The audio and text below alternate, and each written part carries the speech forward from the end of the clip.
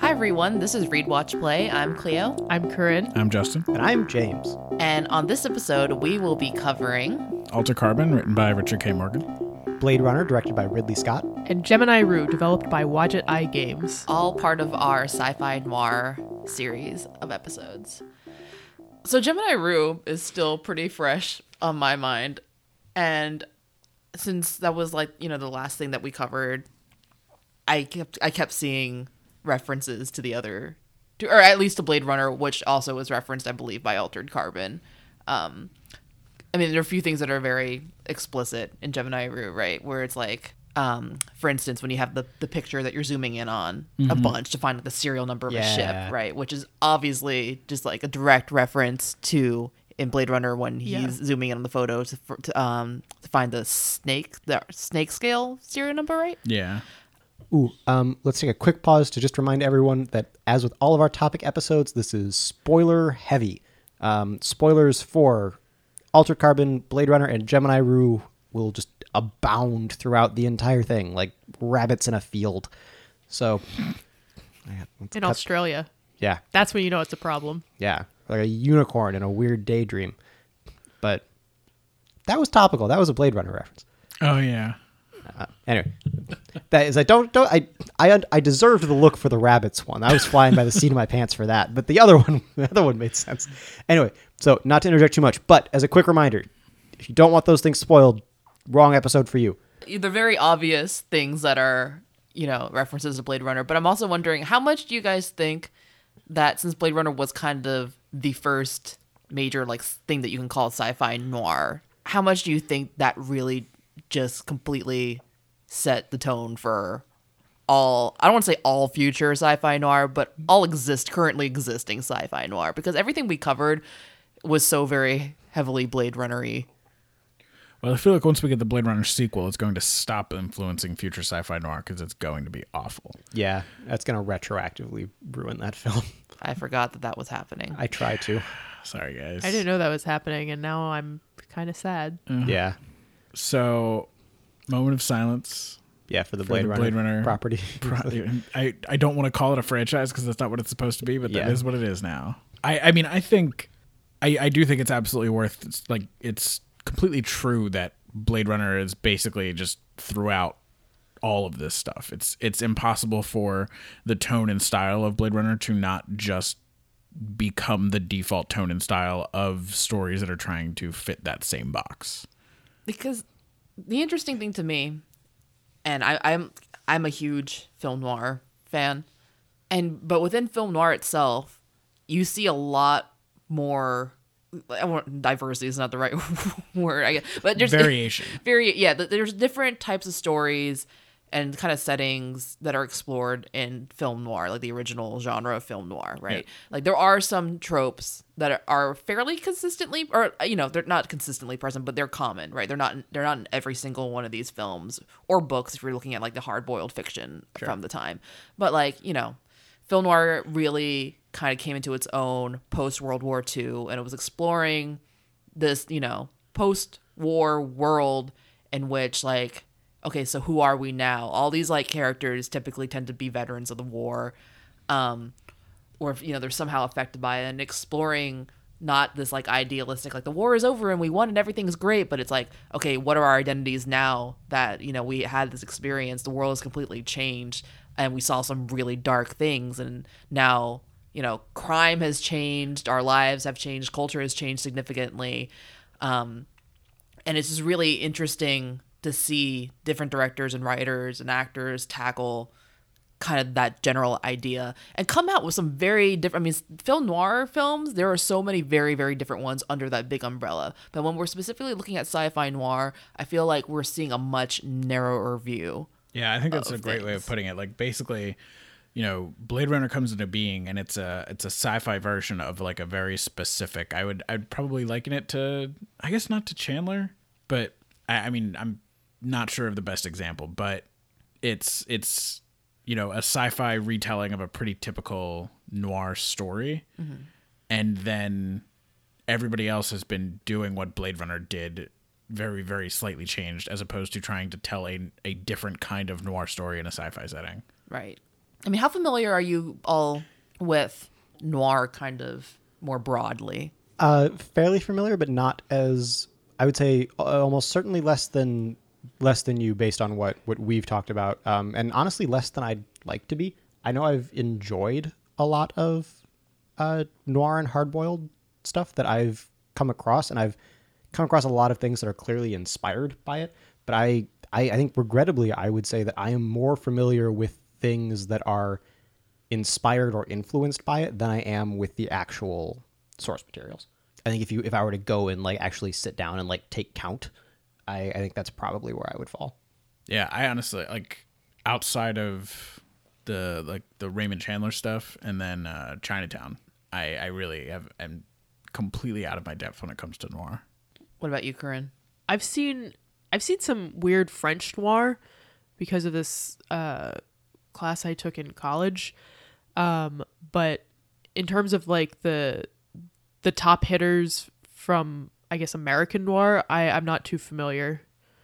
I mean, I've seen the Rugrats spoofs, but that's not the same thing. Now we must go. Damn it, we should have covered that. Yeah. Right? Hey, Don't worry, listen, that's a different the noir Rugrats topic. the Rugrats God, what is it? The Rugrats noir episode is actually really good. Gonna have to revisit that now. Yep. We'll just do, like, from now on, our podcast is just about different variations of noir. Great. God, we could though. I mean, because we joked about it a bit in sci-fi, and the fact that a lot of stuff seems to have like come back to the same basic story, but noir has spawned many, many, many, many strange children. There's a lot of places where this kind of storytelling has kind of reached out. I don't know if that's just because it's something that's inherently like really cool and kind of flexible, and people just kind of took that way of thinking out into other things. I don't know if it was really influential. I don't know. I mean, obviously that's the case, but I don't know if it's just kind of where we are right now, and that's just kind of, I don't know, maybe there's kind of like a general cycle for things that are of roughly a certain age to kind of come back and be reimagined, and we're going to see trends from a little bit later now start to be reimagined in those same ways or what. But yeah, we could go, I would bet money that we could go at least a few years just coming up with like noir variation topics and not really have a lot of significant overlap. That'll be our first spinoff. Yeah, exactly. You know what's funny? It's like, certainly not in film, but there's a little bit of this in literature. You don't see a lot of like fantasy noir, right? God, Yeah. I wish that'd be so man. good. Alright, yeah. Like Glenn Cook writes, oh God, I don't remember the name of the series, but there's like a private investigator in like a kind of fantasy world where it's like his clients are like elves and orcs and like things like that. From what I haven't read this, but I'm I'm like, just have picturing a friends who story have. where like like our reality PI like stumbles into Narnia but can't get back and is just forced to live in a fantasy world and continue being a PI. Well, it's kind of like Who Framed Roger Rabbit. Which, why didn't we watch Who Framed Roger Rabbit, guys? I mean, Well, noir, yes, but Not sci-fi no. noir. All right. When we do the spin-off series, we gotta hit Who Framed Roger Rabbit because I freaking love that movie. It's been a long time for me, but I remember thoroughly enjoying it as a child. It's great. Anyway. And it's interesting to look at noir through the lens of like Blade Runner and sci-fi noir to see what people believe is kind of like the core, like the essential ingredients for noir, right? Yeah. So it's like the main things are like there has to have been even though in Blade Runner there wasn't a war, like there's no mention of like a war, if I'm correct, right? No, the closest we get is that like replicants have some of them rebel. Like it's not uncommon for what this group has done to happen, which is why there are Blade Runners in the first place. Yeah, there was a rebellion on one of the off-Earth colonies that led to replicants being explicitly outlawed on Earth. But yeah, I don't think we have anyone who's explicitly a veteran thereof. It's, Yeah. I mean, you've got Deckard, who is whatever he is, but close thing from there, he's kind of ex-cop supposedly. Right, So he's not a quite the veteran, same. but he is retired from being the guy who being a replicant bounty hunter, basically. Which Yeah. Blade Runners are. But again, not quite the same as that like veteran who moved into this other kind of potentially violent line of work. That seems to be the starting point. But he does have a past that is violent. Yes. And that was like part of the job description. Yeah. And then the other thing, and the other, the other main character trope is you have an anti-hero basically, or a protagonist who isn't, a knight in shining armor. You have someone who has a troubled past and is struggling with morality and ethics and like trying to figure out whether it's worth it to be a good person. What does it mean to be a good person in this world that's inherently bad? And they're, typically very brooding and alcoholic and whatnot. Like this Philip Marlowe type, right? There's also that sense of humor that specifically comes with it, with the territory, where you're like kind of sarcastic and, but really your sense of humor is just your way. It's like a, self-defense mechanism for trying to cope with the brutality of life. And then you have like the femme fatale, which is interesting because Blade Runner has Rachel. Sure. Pretty typical femme fatale, like not a very developed character. Never said Noir was perfect, has a lot of problems. And Altered Carbon, I already forgot her name. Miriam Bancroft. Yeah. Yeah. And then with Gemini Rue, you really, Didn't really have one. Yeah, I like Sayuri is the closest, but she's not like, she's just another, character. She's not like, she doesn't really tick off any of the femme fatale boxes. Yeah. Yeah. And I liked that about it. I liked that it didn't feel the game, or the people who made the game didn't feel the need to like make this, that character in that very typical way. Yeah. I think Gemini Rue is like probably by far the least problematic Oh yeah, of the three. definitely. It's like 500%. Considering how problematic Altered Carbon is, Yeah. and then also Blade Runner, both. Okay, we talked about it. I will breathe now. I genuinely wonder if that's to do with just its brevity.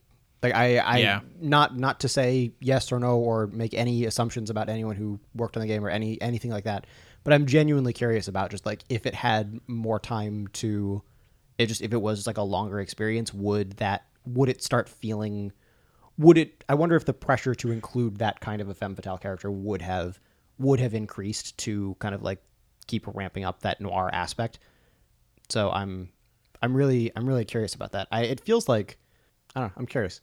Not for any real reason other than like I wonder if that was like a really explicit choice or if it was just like it didn't feel like it fit in the otherwise the relatively trimmed down story, except for the long circular roundabout time waster stuff. When you are progressing the story, you are progressing the story. So I'm really curious about that, if that was like a conscious decision or if it was just like a thing that didn't make it in. It felt conscious to me, just because I feel like when you have a trope that big that it's like so pervasive and you choose not to like follow through on it in that very standard way, that has to be like a conscious decision you made. It would be like, I was trying to think of another. I was like, if you're trying to write like a high fantasy that's very like Tolkien-esque and you're like, except for we're not going to have elves. Like, that's a choice. I don't know. I don't know. I'm trying to like think of an equivalent, and that was what came to my head. Yeah, I That get you. works. That makes sense to me. Yeah, I'm on board with that. Elves, man. But it's okay. So the typical question or one of the typical questions we usually ask during our kind of like topic episodes is, okay, which of these worlds would we prefer to live in? But honestly, these three worlds are so similar. I almost feel like it's the exact same thing, and it's not the same question as it has been in our other topic episodes. Yeah, I think that was. I mean, just to expand on that just like a little bit more, right? That was kind of like the big surprise that I think we all kind of had coming out of Gemini, or at least for me, was the big twist in that game was not something that the writers put in, but oh shit, twist! This is the same story as everything else we've done for this, roughly. But and I don't know if I could say which world I would rather live in. I'm gonna say Altered Carbon because it seems the least damp. Too much rain in the other worlds. If I wanted that much rain, I'd move to Portland. There it is. Yeah, Altered Carbon is still the one that stands out. It is the one that is built out the best, and you have the best idea of what it's really like. But it does come down to the idea of like of sleeving and resleeving and consciousness being treated the way it is in that world is still very an alluring thing for me. Yeah, I think it's really hard for me to say, largely because, and we touched on this a little bit in our Gemini Rue episode, we don't really know all that much about Gemini Rue as like a world overall, right? We've got this small insight to Center 7, and that seems pretty shit, so not great there. And then we've got Barracus, I guess is how they're. I don't know in what world that is not pronounced Baracus, but whatever. Another thing that was pronounced differently by different characters within the game. Okay, yeah, I'm not crazy about that. Cool. Okay, that honestly that helps a lot because I genuinely thought I was going nuts. But yeah, so we've got that. And that doesn't seem like a really great spot to be either. You're just largely, mob rule. Weather towers exist and they make it rain all the time, and for some reason this is essential to mining, which is essential to fueling spaceships. Yeah. I don't know what all that was about, but And for some reason, blowing up a weather tower that was not operating ruined all of this and maybe destroyed Barracus the planet. oh yeah, that's another thing we didn't get payoff for. That's like, what's the list up to now, like 6? Yeah. All right. Though I did like the juice angle on that. Just like if you destroy the drugs, they can't pay it Yeah, back. you and just get more ruin the drugs. Yeah, so Boricuden. or at least that like chapter Aspect of or their something. business, yeah. Oh, that was kind of cool. Anyway, but yeah, so I feel like that's kind of the tough thing there. Is like I probably would not want to live in that part of Gemini Rue that we saw, but I don't know that I necessarily got like a great sense for like what the world is like overall. It seems not great though, but it makes me hard to say. Makes that one hard to pick. I don't know if I would do Altered Carbon or Blade Runner though. I almost want to say Gemini Rue because they have the clunky technology, kind of like in Battlestar Galactica, how on the actual like Battlestar, it's all the old technology.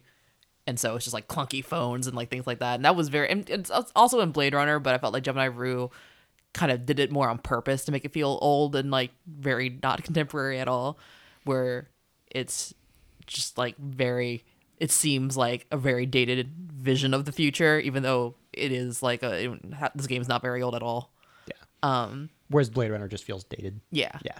I can agree with that. And I kind of like the idea of like, oh, we're in this, and it makes sense with noir also, right? Where things are kind of feeling like, and it reminded me a little bit of Radiance as well, actually, which has also had sci-fi noir aspects along with Looper. So we've actually covered several other things not within this, series that fit in the category. Yeah, that's a good point. Yeah. But I don't know. Blade Runner had some really, that food market, man. Yeah, that's Just for the food. yeah. Maybe Blade Runner. The relative pervasiveness of snake shows. Yeah, man. I could get behind snake shows. Snake shows and ramen. Like, what else could you ask for? I don't know. I want all of my entertainment and food to be elongated tubes. I Oh, I think that's my favorite preference you've ever expressed.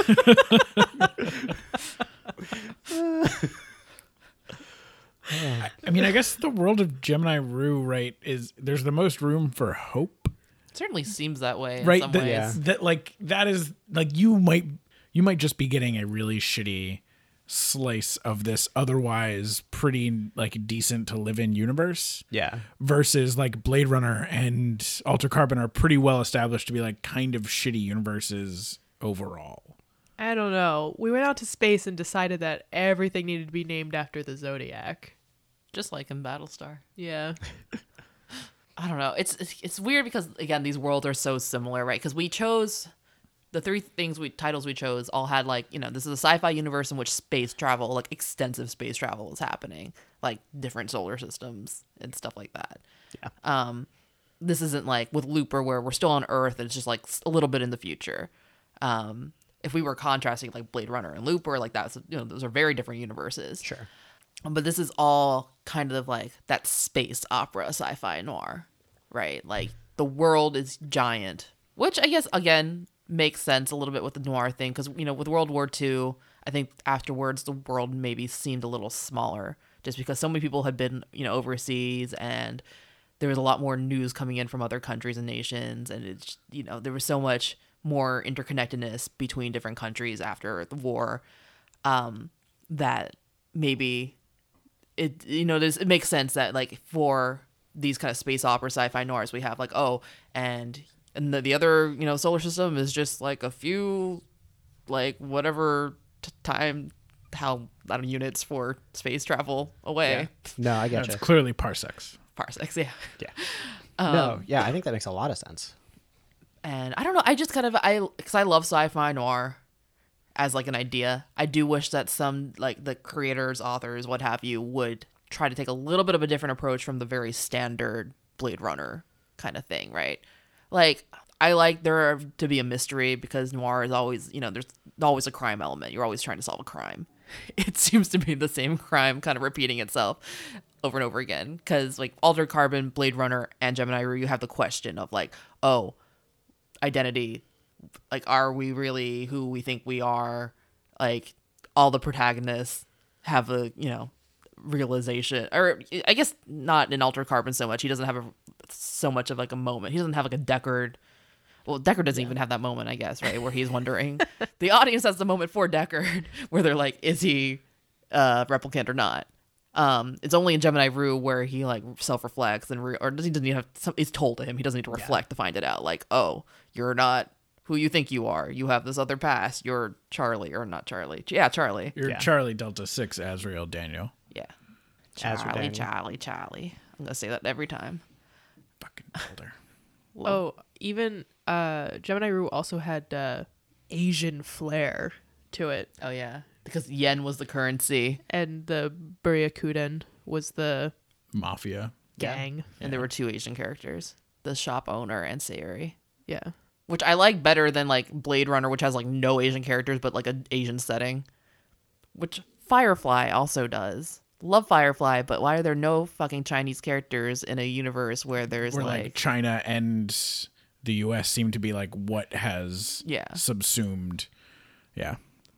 that's a pet peeve of mine in science fiction. Anything that's like, oh, like this is a universe in which this nation and this nation have combined to like a giant superpower, and it's like we still only see white people. Yeah, and everybody's white. And I guess the other main question, right, with all three of these titles, because the other thing for typical noir, or not the original noir, let's say, is there's like the sense of like nihilism and the existential questions of like, you know, is it worth it to, what does existence mean in this new world?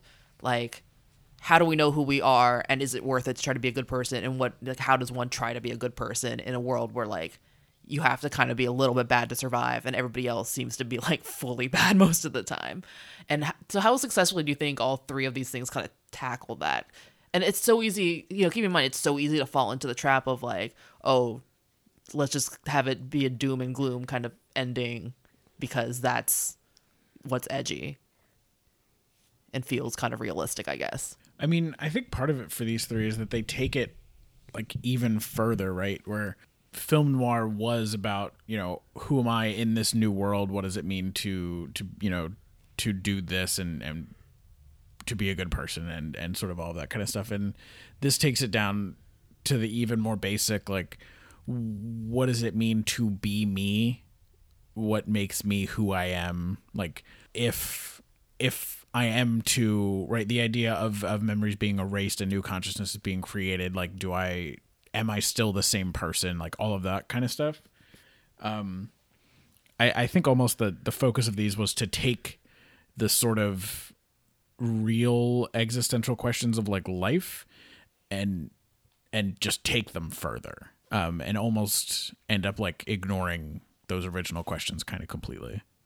I guess Gemini Rue maybe still explores it to an extent, right? Because it gets into the idea of like everybody has a conscience, and through years of earned experience and buildup of these memories, you can quash down the sort of ideas, I guess, that your conscience would give you, right? And that, you know, this natural idea that this thing I'm about to do is bad, right?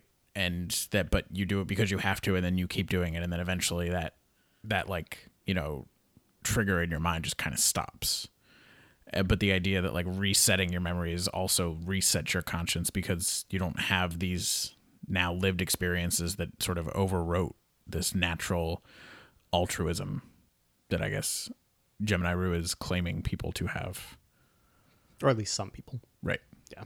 Yeah, it's interesting because I guess as we were going through them, I thought of Gemini Rue as kind of simultaneously like the most and least traditionally noir. Like it seemed, in imagery at least during the Azrael sections, that's where it seemed like the most just like explicitly noir. Yeah, right down to the trench coat. Yeah, exactly.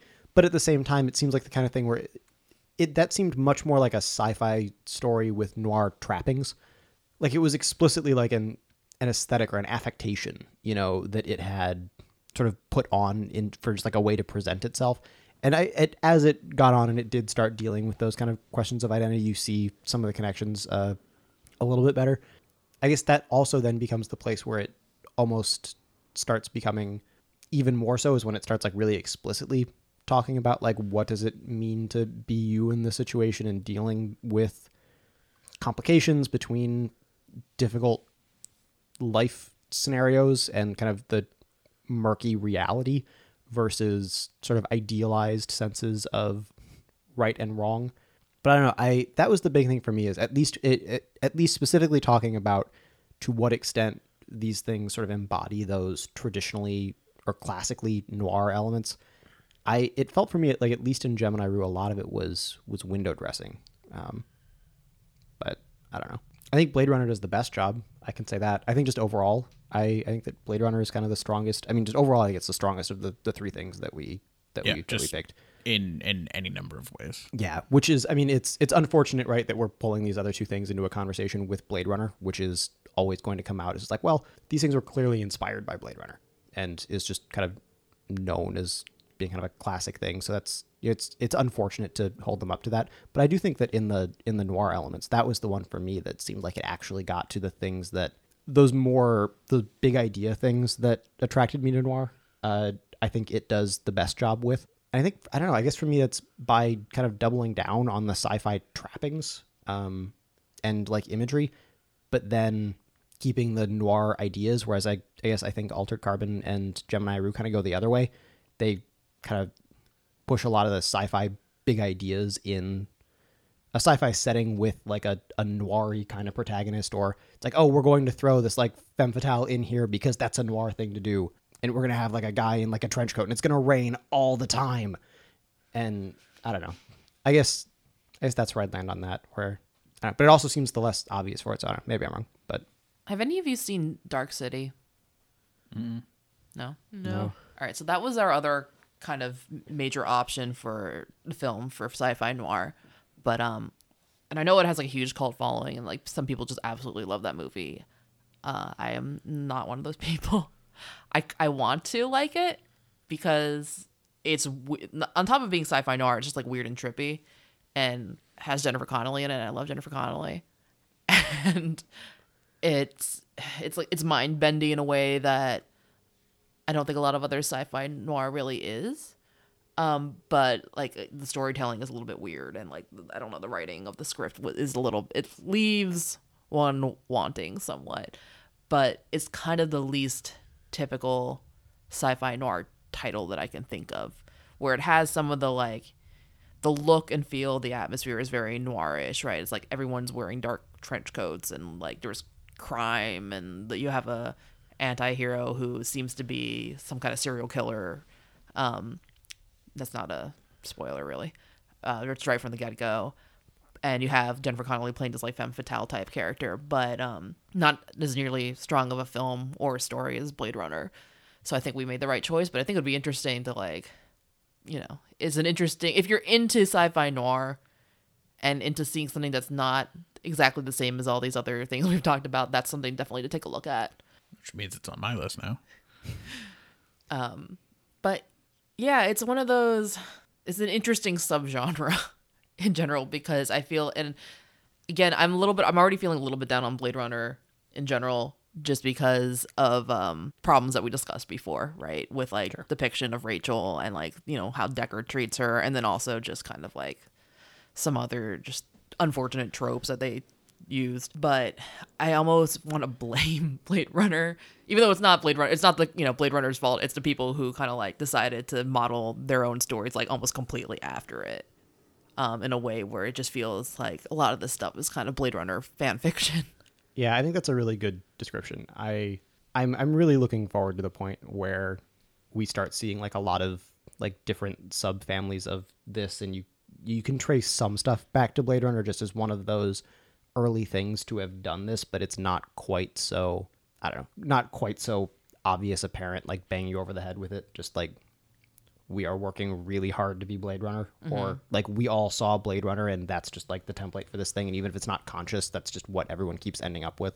Kind of like, even with like survival horror as a video game genre, right? It's like at one point, not everything was Resident Evil. Yeah. Kind of. Less Resident Evil. Other influences could be cited. Yeah. Let's put it that way. Yeah. No, Yeah, it's I like- think that's a really good point. It's like one of the, like, you look at Gemini Rue, right, and on Brackets, and it's always raining. And Azrael was clearly designed to just basically be Deckard. And it's like, there's a reason for the rain, but I would put money on the fact that they designed the world first and then came up with a reason to explain the rain, not the other way around. Oh, yeah. So, like, yeah, this is definitely like Blade Runner the game in template form. Yeah, I would agree with that. Which is too bad. I don't know. I'm always way more excited when someone really kind of makes a bit more of a jump. Like even if it doesn't like work 100%, right? But Yeah, like I would probably be more enthusiastic about a game like Gemini Rue that is less like Blade Runner, even if it's not as good. yeah, Weirdly, if there was like another one of the series that we've done in the past that I would pair with this one, it would probably be the Escape series, because we also face that question of identity, right? Like we found Yeah. out that all these things with a theme of escape in them were also tackling identity, like Ship of Theseus type things, and that is certainly very relevant. Ship of Theseus is very relevant to all these things, and for people who aren't familiar, it's or haven't listened to every single one of our episodes in the past. Okay, first of all, shame on you. yeah, Go listen. What kind of fans are you? The idea is like, okay, if you have a ship, it gets like worn down over the years, and you take like pieces of it off and replace it with new pieces. At what point is it no longer that original ship? And so Gemini Rue, right? That was pretty much yeah. Yeah. With the interesting subclause to Ship of Theseus that you are also using those removed pieces to build another ship. Because right, that was the difference between Ship of Theseus and Lock Socks. oh right. It was like Lock Socks, you just patch over the holes, and at what point are they new Yeah, socks? once it's entirely patches, are they new socks? Or... Yeah.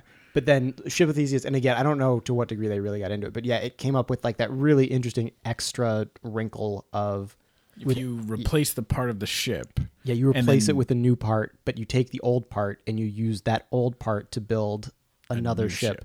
At the end of it, like what one is the original ship?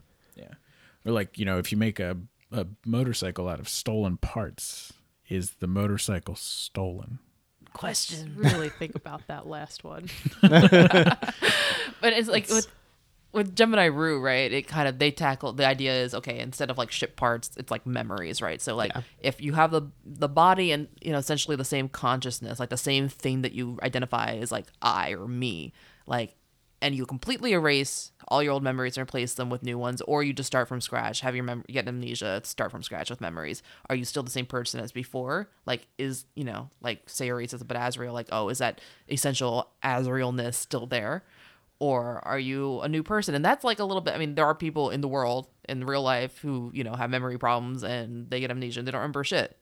So that's like a little bit more applicable to our everyday lives. Whereas Altered Carbon and Blade Runner, you're talking about androids and memory and downloading your memory, uploading your memory, and like basically essentially having your consciousness cloned. And at what point, like, does your old self just die? And at what point, like, is that really continuity? Is there really continuity there? Like, is that your consciousness that's gone elsewhere? Or is it just like, a copy and pasted file? Yeah.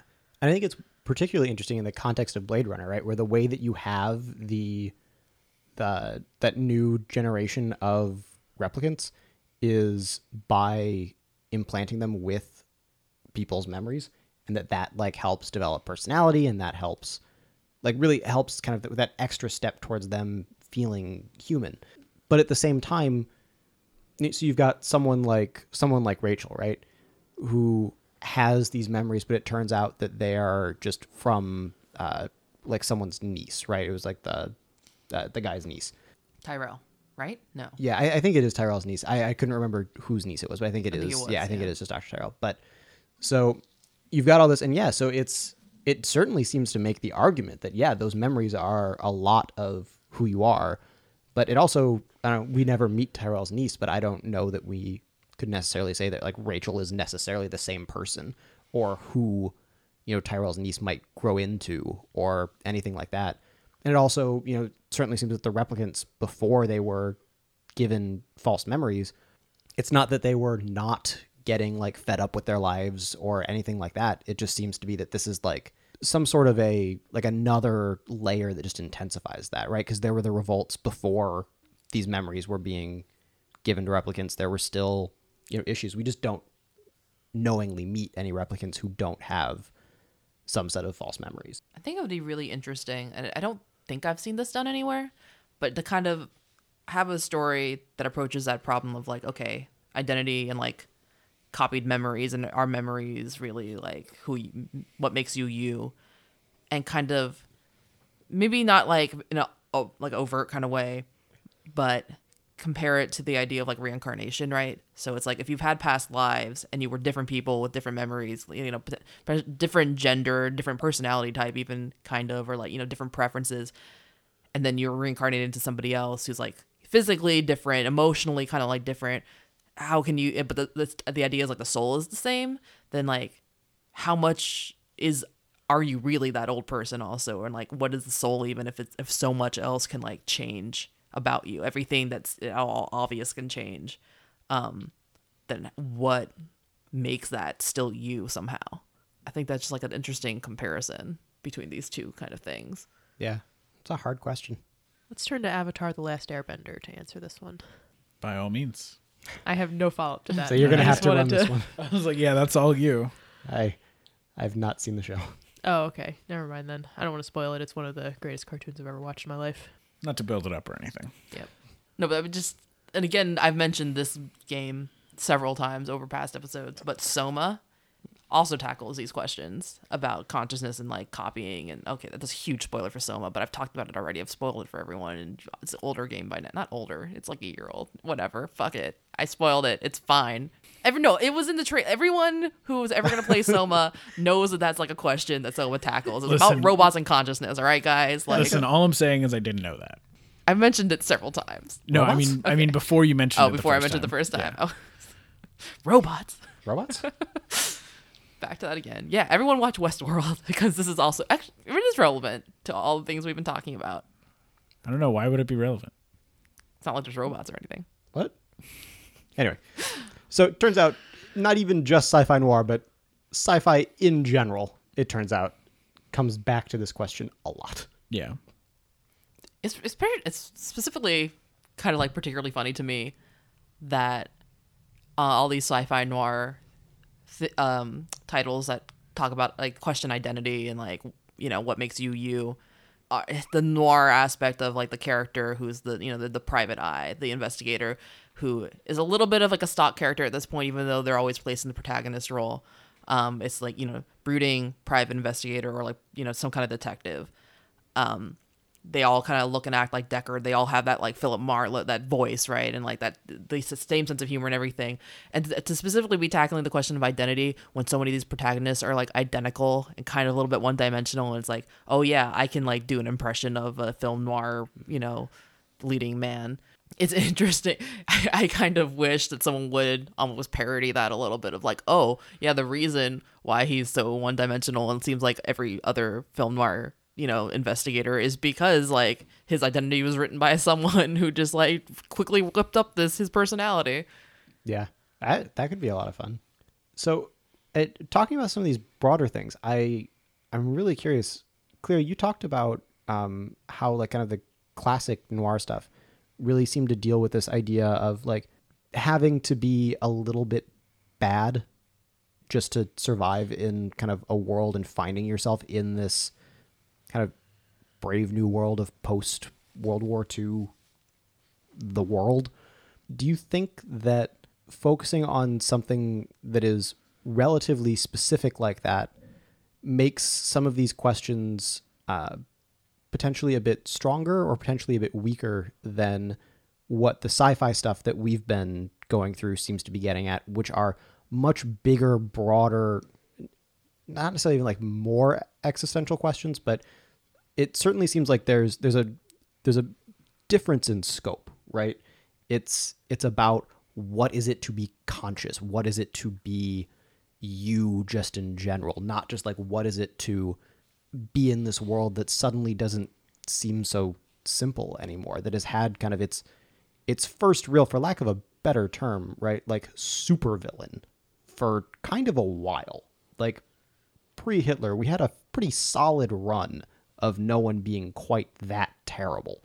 Do you think that having that real world kind of time and place that you can reference it to, that, you know, everyone has had this, just had to go through World War II in whatever capacity, do you think that that helped it? Do you think that the change in scale maybe affects it somehow? Because I don't know, for me, for whatever reason, whenever I think about these things, I feel like whenever something does just a pretty okay job at talking about something bigger like this, it seems to fall flat for me, at least. It seems like it's not that hard to just point at big questions of consciousness and just be like, well, I don't know. And that I don't know feels a lot less meaningful to me than it does in some of those noir things, right? Like I don't know, to go back to something like Justin, you were talking about Chinatown, right? Like, no spoilers for Chinatown, but a lot of that movie is exactly that. It's kind of the dealing with an imperfect world and trying to kind of do the best you can in that. And for whatever reason, for me, that seems to almost strike a more meaningful chord, even though it's dealing with a much smaller question. Do you think that that expansion into kind of the bigger, broader universe of sci-fi helps it? Or do you think that it maybe inflates it too much? I think that like the one major story we are definitely, or, you know, there's room for a lot of these stories, but the kind of story that we're missing in sci-fi noir right now is that kind of smaller scale, kind of more typical film noir story where it's like, yes, it's everyone knows like all film noir is basically about World War II and post World War II, even if they're not like going around telling stories about the war and it's like a huge deal that like, oh, I'm gonna go find my war buddy or whatever who's missing.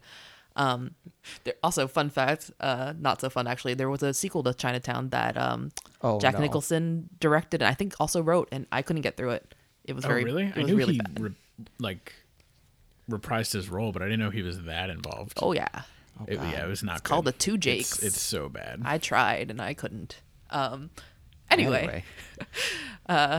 Failures in neo noir, but I think what I really would like to see in sci-fi noir is like a smaller scale story. Like it can have this like, you know, extravagant backdrop of like space travel and everything, but it's like noir is supposed to be, in my mind, like essential noir is smaller stories about people who are just kind of like trying to survive and like do their job, but it's about human interaction. It's not about so much like, oh, let's solve all the big questions right here. It's more like, okay, I'm going to tackle this own question and what it means for me, and somehow by exploring that, maybe we will like kind of crack open what this means for like humanity at large, right? But noir, and people I think don't think of noir as being character driven a lot of the time, but I think it like very much is. And when you kind of like really dive into it, it's like the most interesting relationship tends to be between the protagonist and the villain, not like the femme fatale, because people were not writing female characters without any realistic depth whatsoever. It's typically like who is like the big bad boss, and who, in your hero who isn't really much of a hero at all, like how are they going to like deal with this person, and like what does it mean for them, like in like how they identify like on the ethical spectrum of people in this universe. And kind of like tackling these giant questions of consciousness, like, and like all these kind of like bigger, like who am I, like what does it mean to exist, even like I think, you know, there's a place for those stories, and we already have a lot of those stories. So I think now moving forward is the time to kind of shrink things down a little bit. And like, doesn't mean you can't have like spaceships and like laser guns and things like that in your sci-fi noir story, but it's more important to kind of show characters in a smaller world almost, if that makes sense. Like their own personal world is more about themselves than the big picture.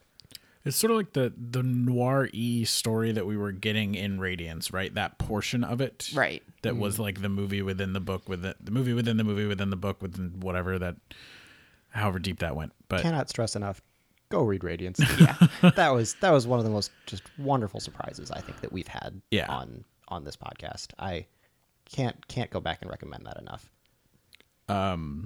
But it's, it's this small-ish noir story that's happening just on another planet. And like, yeah, space travel is a thing. And look, there's a spaceship flying away right now. But like, I'm here on this planet. This is my world. This is what matters. This is the story that's being told. Like, that would be a great kind of story to have. So it seems that sci-fi noir very specifically exists to explore the ideas of consciousness. Can you see a way to have a story be sci-fi noir and not have the sci-fi portion of it just be window dressings? I actually think I can answer that, because one of the big things that I kept thinking about, Cleo, as you were kind of giving that description, is I kept going back to Blade Runner. And the fact that I think that we kind of fell into a very similar trap to what we were describing when we were talking about Blade Runner, and that is getting way too hung up on the whether Deckard is a replicant question. And as we kind of came out of that and we, went through the other things that we did, and everything seemed to be touching on these ideas of consciousness, I think that through that, it's the same deal. We got too hung up on that part of Blade Runner. And I think that maybe this is why Blade Runner feels the most noir to me, is that at the end of the day, I think the real story in Blade Runner is what you were talking about. It's Deckard and the villain. I forgot his name. Roy? Roy, yeah. It's Deckard and Roy. Like, that's the more interesting relationship, and it's Roy and Tyrell. And it's that villain, and the thing that makes Roy a compelling villain is his humanity. It's his Tears in the Rain speech. It's, again, to go back to another kind of famous film ending speech, right? It's the speech at the end of Casablanca, right? It's the, all of our problems, just like a hill of beans, kind of stuff like that. That reminder that the characters are small, and maybe that's it, and that in these noir stories you have just the corruption and the war and these bigger forces that are pulling and pushing people around, so you focus on those people. And that's what you get in Blade Runner that I don't think you really get in Gemini Rue or in Altered Carbon quite as well. And you get that personable story, and the question, the more interesting question to me is, why is Roy's life as a replicant valued less than someone else's life as a person? Because it certainly seems that even if he's only 4 years old and his memories are false, those memories that he formed in those 4 years that he's talking about still die with him. And isn't that just as sad as anyone else dying? At least to me, it seems like that's what makes that really great. And it seems like that's the part that, at least in the inspirations, a lot of people are missing. People take the window dressing, they take the is Deckard a replicant question, because the movie ends on that, I think almost unfortunately so. Yeah. Now that I go back and like say this out loud, like, God, what a bummer that is. It pulls the question away from, I think, the real strength of the movie. And I think the question, we talked about this a little bit, but the whole question of whether Deckard is a replicant, I really don't care. Yeah. It is the bigger thing that I'm coming more and more around to, but that seems to be what most people want to talk about. So I don't know. So I guess it's that. And so then, Corinne, to bring this back around to answering what you were saying, I think that Blade Runner kind of does. Like, it uses the sci-fi to bring up that question of the sci-fi creates the replicants create Roy. Roy is interesting because his questions of consciousness, but just in general and relationship to Deckard come down to the, kind of, doesn't everyone matter? How much do those memories matter? Isn't it, sad no matter what when someone dies, and just kind of like fighting for that survival, and to have been put in this position by the Tyrell Corporation. Like, he doesn't have a choice in any of that, who he was when he was created, when he was born. He just he took what he was given and built the best, most authentic life he could out of that. And he's being punished for it for reasons that are totally beyond his control. Even just the whole sense that like replicants can't be on Earth, right? That's just kind of the hand he was dealt, and he was willing to go against that to try and find some way to, preserve his life and the lives of those closest to him. I don't know. So I guess maybe that's it for me, is that's kind of the way that you would do it.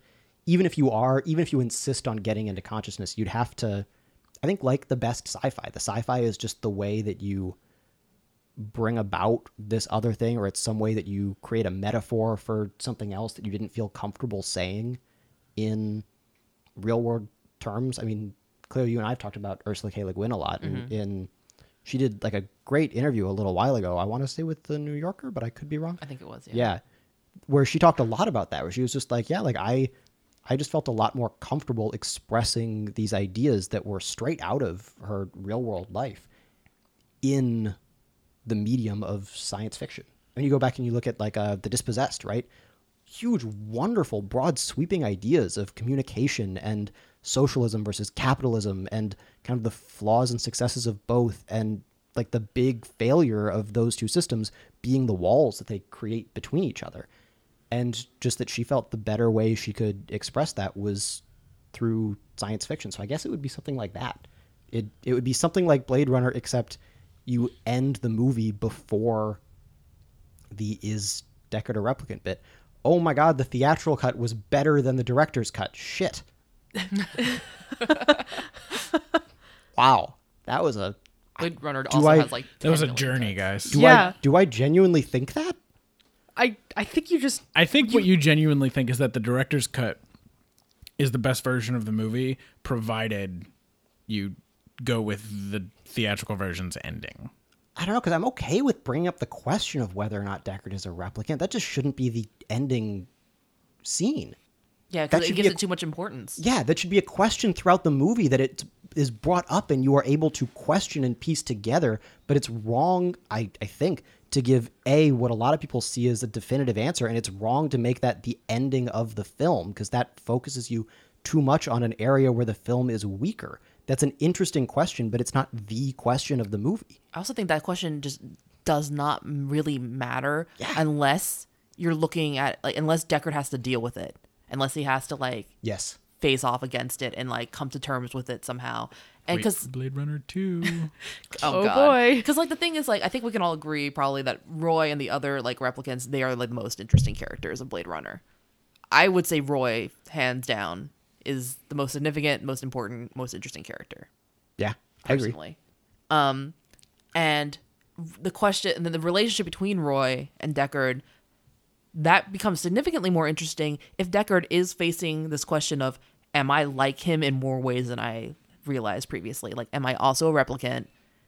And because in the best noir titles, I feel that the question that's kind of looming over the entire story and the protagonist is like, okay, here's this guy who's like a villain, right? Or on occasion, here's this woman who's like the head honcho villain, very rarely. And here I am, and I've done some questionable things as well. But where is the line between me and this person who I'm considering like the big bad? Like, how similar am I to him? And like, what really makes us different? Like, can I really say I'm a better person than him? And if my life had gone differently, would I be in his shoes? Would I be doing the exact same things? Like, can I really feel like I'm a better person than this person? Because it could just be like a few little different life choices or like circumstances thrust upon you that would have made you into like, this mob boss, this like drug dealer, this, war, I don't know, the long list of different type of villains you have in noir films and books and titles of all sorts. And you're looking specifically at Deckard and Roy. If Deckard has to face that question of like, oh my God, like what would I be driven to do if I knew I only had like however many years left to live and like I wasn't really like a human and people didn't think of me that way. Like, would I have done the same thing maybe? Yeah. Not in that like awful, Joker and the Killing Joke kind of way. Like, oh, everyone has a point of madness and they become an evil bastard like at a certain point when they have shit done to them. Yeah. But in that much more like realistic human way. Yeah. Not a fan of the Killing Joke, by the way. In case that wasn't clear. Yeah. And I mean, I guess there is the argument that Deckard is dealing with that throughout the movie, but we don't see it explicitly. Like, as he becomes aware of the idea that you can have that kind of a replicant, he has, I don't know, certain encounters. I don't know, even just like the way that he sees the little unicorn at the end. Like, it seems like the kind of thing where if the interpretation is, and from what I've read it is, that confirms that he is a replicant because other people can know about this private daydream of his, then I don't know, his reaction to it seems to be, it almost seems like he's been wondering that too, based on his almost sort of blasé reaction. It's just like, well, so I guess this is the confirmation, and so there we go. I don't know. I completely agree. That ending sequence with Roy becomes way more interesting if you are questioning whether or not Deckard is a replicant. So it's important that that's there, but that's not the ending of the movie, I think is. Yeah. All right, well, there we go. We fixed Blade Runner. Look out for the Read, Watch, Play edit coming soon. They just mix up all the scenes. They don't make sense because we just chopped it and put it out of order. Wait, who was it? Was it Tobey Maguire? The Star Wars thing? Yeah. Yeah. Okay, who re-edited the No, not prequels? Tobey Maguire. Topher Grace. Topher Grace, yeah. Some T-named white man actor. Who was in Spider-Man Oh, were they both in Spider-Man? 3. Sorry, I keep bringing up things you guys would rather forget. It's like the Matrix movies. Like, it's a shame they never made a third one. Yeah, exactly. Even with the Matrix movies, 2 is shaky. Yeah. Another time. I was gonna say, don't even get me started on The Hobbit. Nope. Oh God. Okay, bringing it back. Yeah. Bring it back Fixed to Blade Runner. to our ending. Yeah. So if we're wrapping it there, it was a good topic. It was cool. Yeah. I thoroughly enjoyed it. I'm excited to potentially do other like noirish spin-off topics later and compare it to sci-fi noir. Yeah. Rugrats Noir episode. Cartoon noir. Yeah.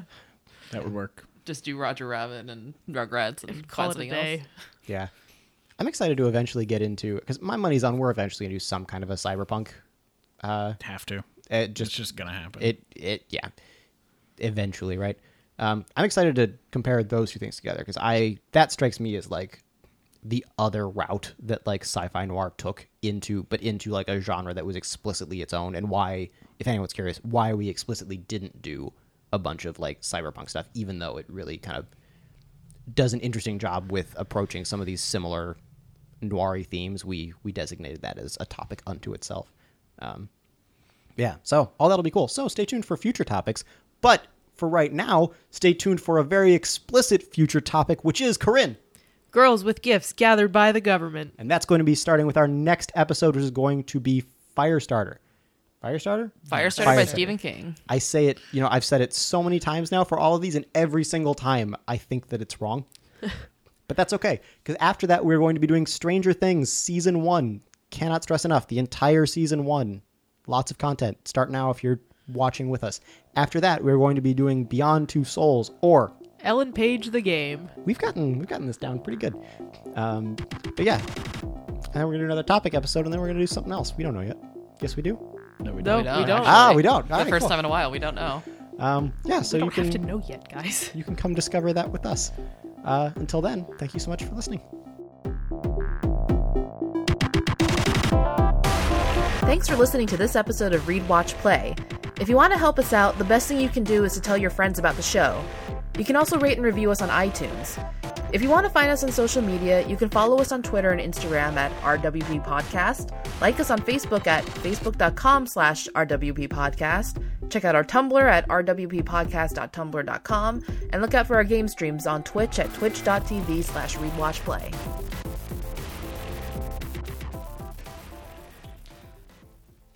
Okay. Yeah, just for sound check. All right, cool. Hi, everyone. This is Read, Watch, Play. I'm Cleo. And I'm alone today. I will be doing this entire episode solo. I'm Justin. And I'm James. And today, on this episode, we will be covering. Oh yeah, it's me. Altered Carbon, written by Richard K. Morgan. Blade Runner, directed by Ridley Scott. And Gemini Rue by Wadjet Eye Games. Ta-da! I think we should just roll from there.